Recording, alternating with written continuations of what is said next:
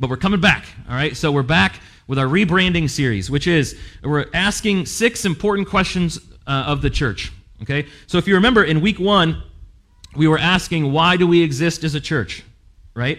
We asked, why do we exist? So those of you who are here, what was the answer? There were 3 words. Up, in, out. There we go. We're getting it. All right? So we exist to go up, to give glory to God, to honor God, to worship God. We exist to go in, to look at our lives, to be more like Jesus, and to go out to share Jesus with the world. All right? So then, what was week number 2? This was 2 weeks ago. What was the question? Do you remember? What are we for?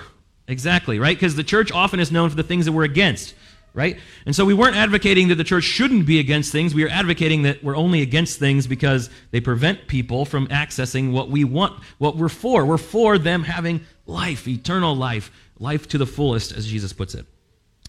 So we're building, right? We're continuing to build. And so our next question is, what unites us?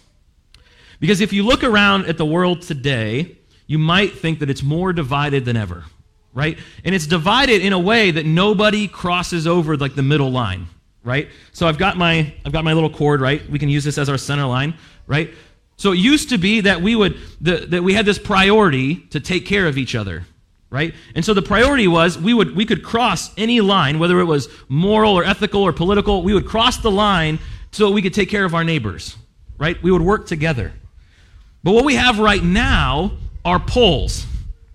Right? We're either all the way on one side or all the way on the other. There's polar opposites, and nobody wants to work together. Right? Nobody wants to work together. And we see this, right, even in Christianity, even in the church, right? Because there are people in this service this morning who probably don't agree with where you stand on politics or morals or ethics or you name it, right? They might not agree. They probably don't agree with you on what the best movie ever made is, right? We have a lot of things we disagree about. And the hard part is, if we're being honest, there are good people on both sides of every issue, right? It's hard to see that sometimes, right? But there are good people on both sides of every issue.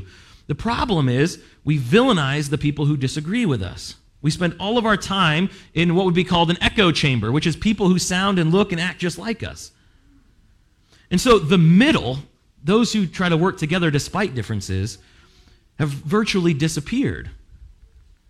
And the church is supposed to be this place which is countercultural, right? The church should be a place where all people, no matter where they fall, can come together because we unite around something. But yet division has infected the church as well. Right? So you look at the global church, you have the Catholic and Protestant split, which is ages old at this point, right? But we have this split. And then if you look at, even just within the Protestant denominations, right? 9,000 Protestant denominations in the world. 9,000. Okay?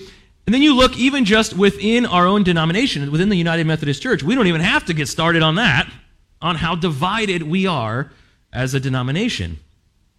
And this often comes down even to like local church level, right? People within this very space right now, whether it's here in person or in the cars or online, if you're here with us today, I guarantee you will find people in this space who don't agree with you on politics, who don't agree with you on the approach the church should take to ministry.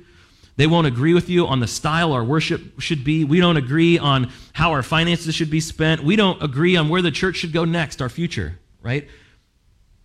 And the problem is we let these differences fester and we ignore them, right? And so when we ignore them, instead of dealing with them, they end up coming up eventually anyway, just a lot more ugly.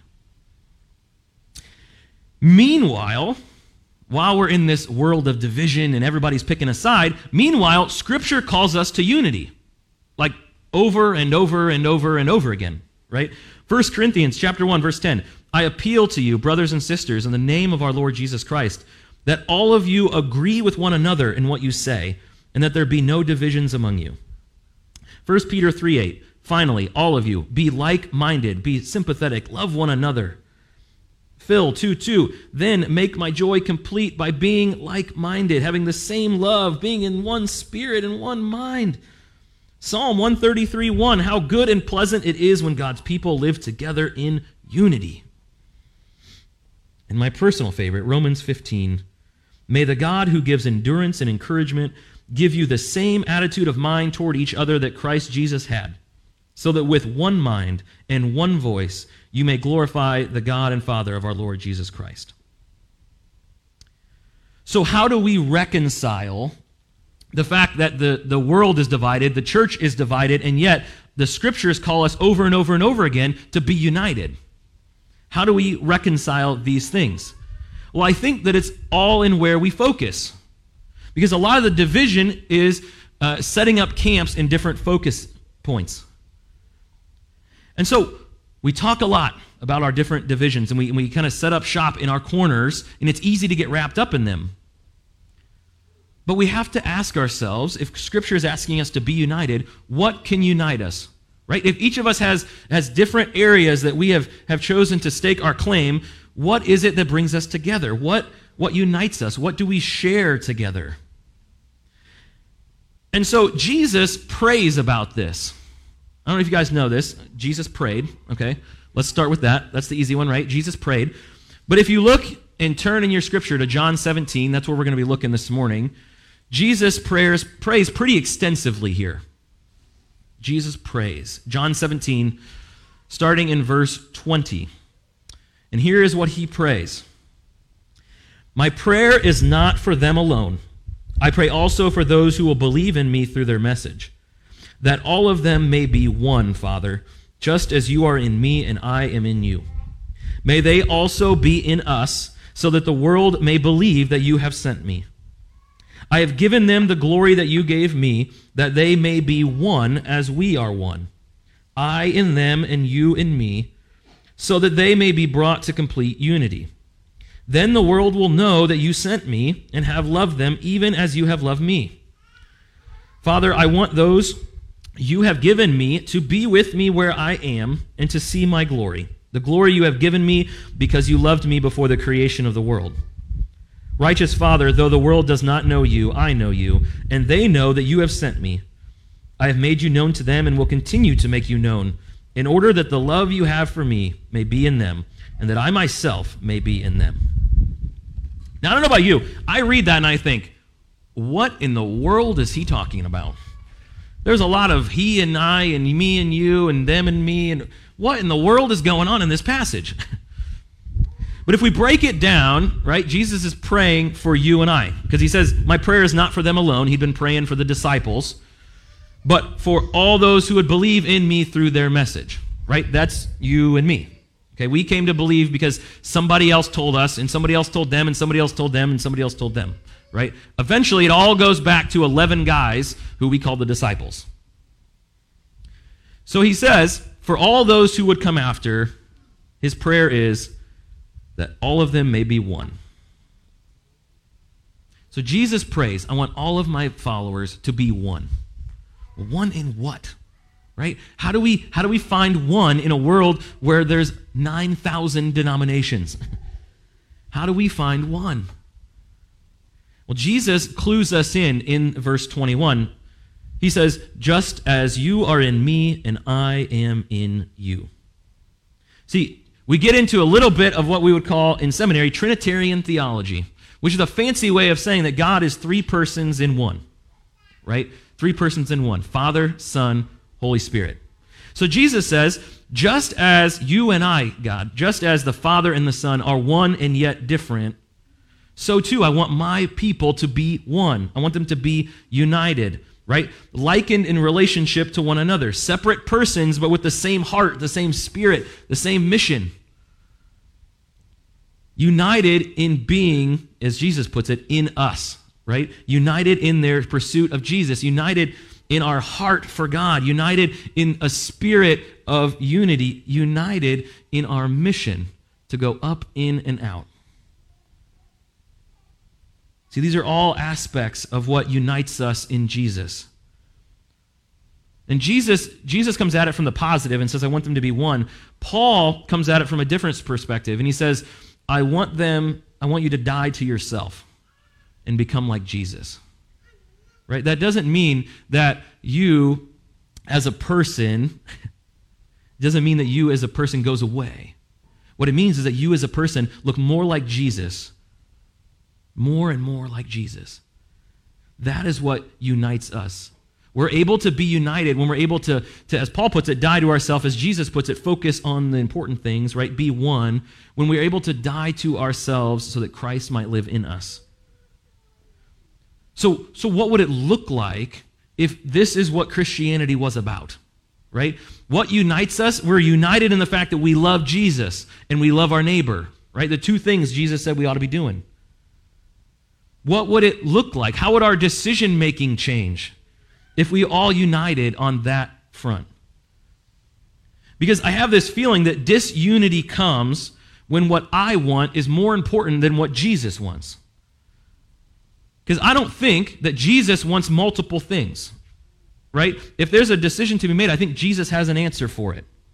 So if I think we ought to do this and somebody else thinks we ought to do this, we got to figure out which one Jesus wants. But we don't often ask that question, right? Because we're too wrapped up in what I want.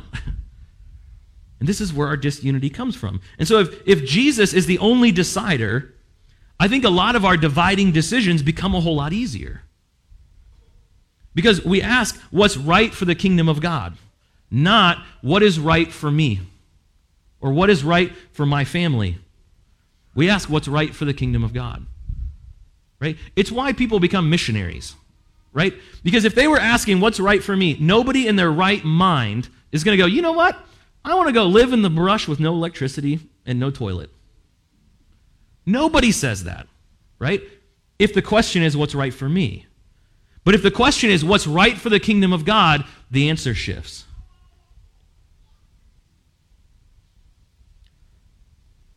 So we ask, what is right for the kingdom of God? This is what unites us. We are united best when we are able to put ourselves aside and just seek the heart of God, to seek Jesus. And he says in verses 22 and 23, he says, I've given them the glory you gave me so that they may be one as we are one, and that they would be brought to complete unity, and then the world will know that you have sent me. Right? We often sing the song, right? They'll know we're Christians by our love. Right? You guys know that line? Right? Except Jesus here says, they'll know you're Christians by your unity. That's different. Right? He says, they will know that Jesus is real. They will know that Jesus has done great things for them in their lives when the church becomes one. Now, if that's the indicator, right, if that's how we show the world that Jesus is here and working and active, it's no wonder nobody sees it, right? Because we divide and we divide and we divide. And the cool part is when we can put ourselves aside and focus on Jesus and live a life of Christ, he says that there will be more glory, right? Because he says, I want them to see my glory, the glory you have given me. There's more glory, then the world will know. You see how those two things are tied? When we're united, the world will know because the glory of God will show through it. Right? Because in a world divided, because let's be honest, anything outside of the church is not going to get united. Right? Politics is not going to unite anybody. Okay? Morality outside of the church is not going to unite anybody. Right? Any cause that is not based in Scripture is not going to bring unity. Christ is what brings us unity. So because of that, when unity is present, people take notice, right? If unity is present, there must be a reason. And we have this great reason, because we follow Jesus. The unity is nothing that we have done. It's nothing of our own power, of our own hearts. The unity comes because we've handed over the reins of our lives to Jesus. And so if Jesus is praying for unity, this must be his heart for the church. Because I don't know about you, I don't pray for things I don't want, right? I don't know anybody who does that, right? God, give me troubles, right? That's not how we pray. We pray for the things we want to see happen. Jesus is praying for unity. And so if Jesus is praying for unity, we, as followers of Jesus, should be seeking unity. Now, that does not mean that we sacrifice our morals or our values for the sake of unity, as long as our morals and values reflect the heart of Jesus, right? To bring God glory, to reach the lost. If that's where our morals and values lie, then they don't need to be sacrificed. It means that even when there's a deep division, unity in heart and mission should be our end goal. It means that we don't have to agree on everything, church. Right? And I'm gonna be honest, I don't think we're gonna agree on everything. Right? I don't expect that. What I do expect is as a church, we are gonna seek to fulfill the heart and mission of Jesus together. That no matter what we disagree on, there are some things that we can unite on. It means that even when there's reason to disagree, we find reason to work together, right? It's the same reason that churches can work across denominational lines, right? It's why we would have no issue doing ministry with Grace or with the Baptist church across the street, right? Because at the end goal, we might disagree on some things, but we agree on the essentials, which is that God deserves glory and we want to reach the lost, right? We can agree on the essentials. So we might be separate on certain issues, which is why we have different denominational loyalties, but at the end of the day, our neighbors are going to be in the same heaven I'm going to be in. The same one. And I don't know about you, I don't see in Scripture anywhere where it says there's like a Methodist section, right? Or like the Baptist pew, okay, right? That's not how it works, right? We get to all be together in the same place, worshiping the same Jesus.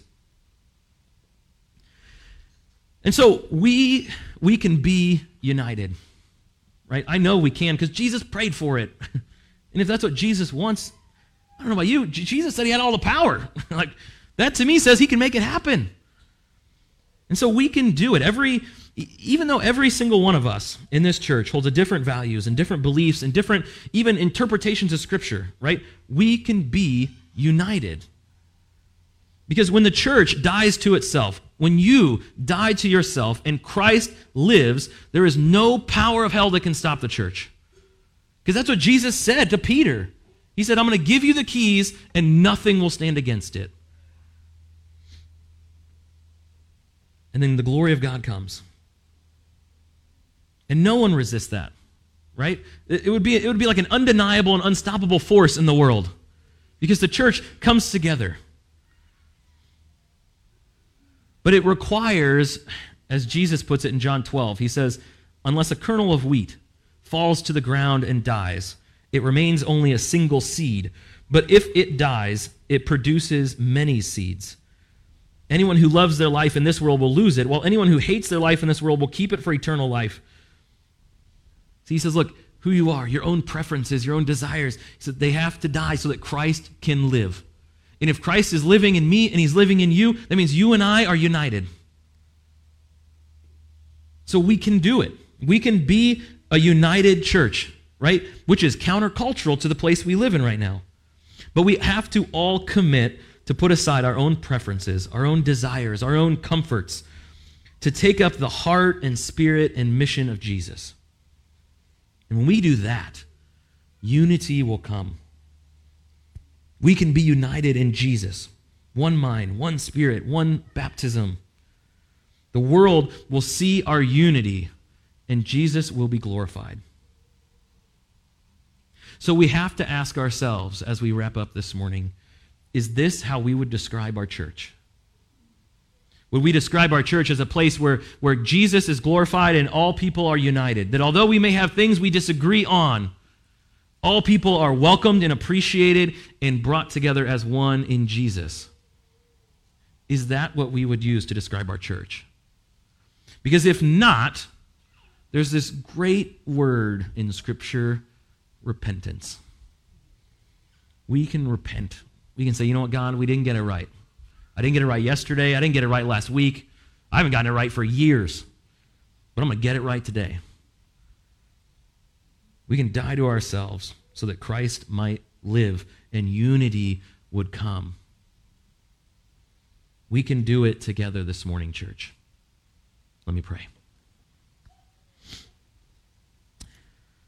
God, we are so thankful that you give us an opportunity to repent. That even when we've messed up, even when we haven't gotten it right, God, you let us start new. So God, we come as your people this morning to repent.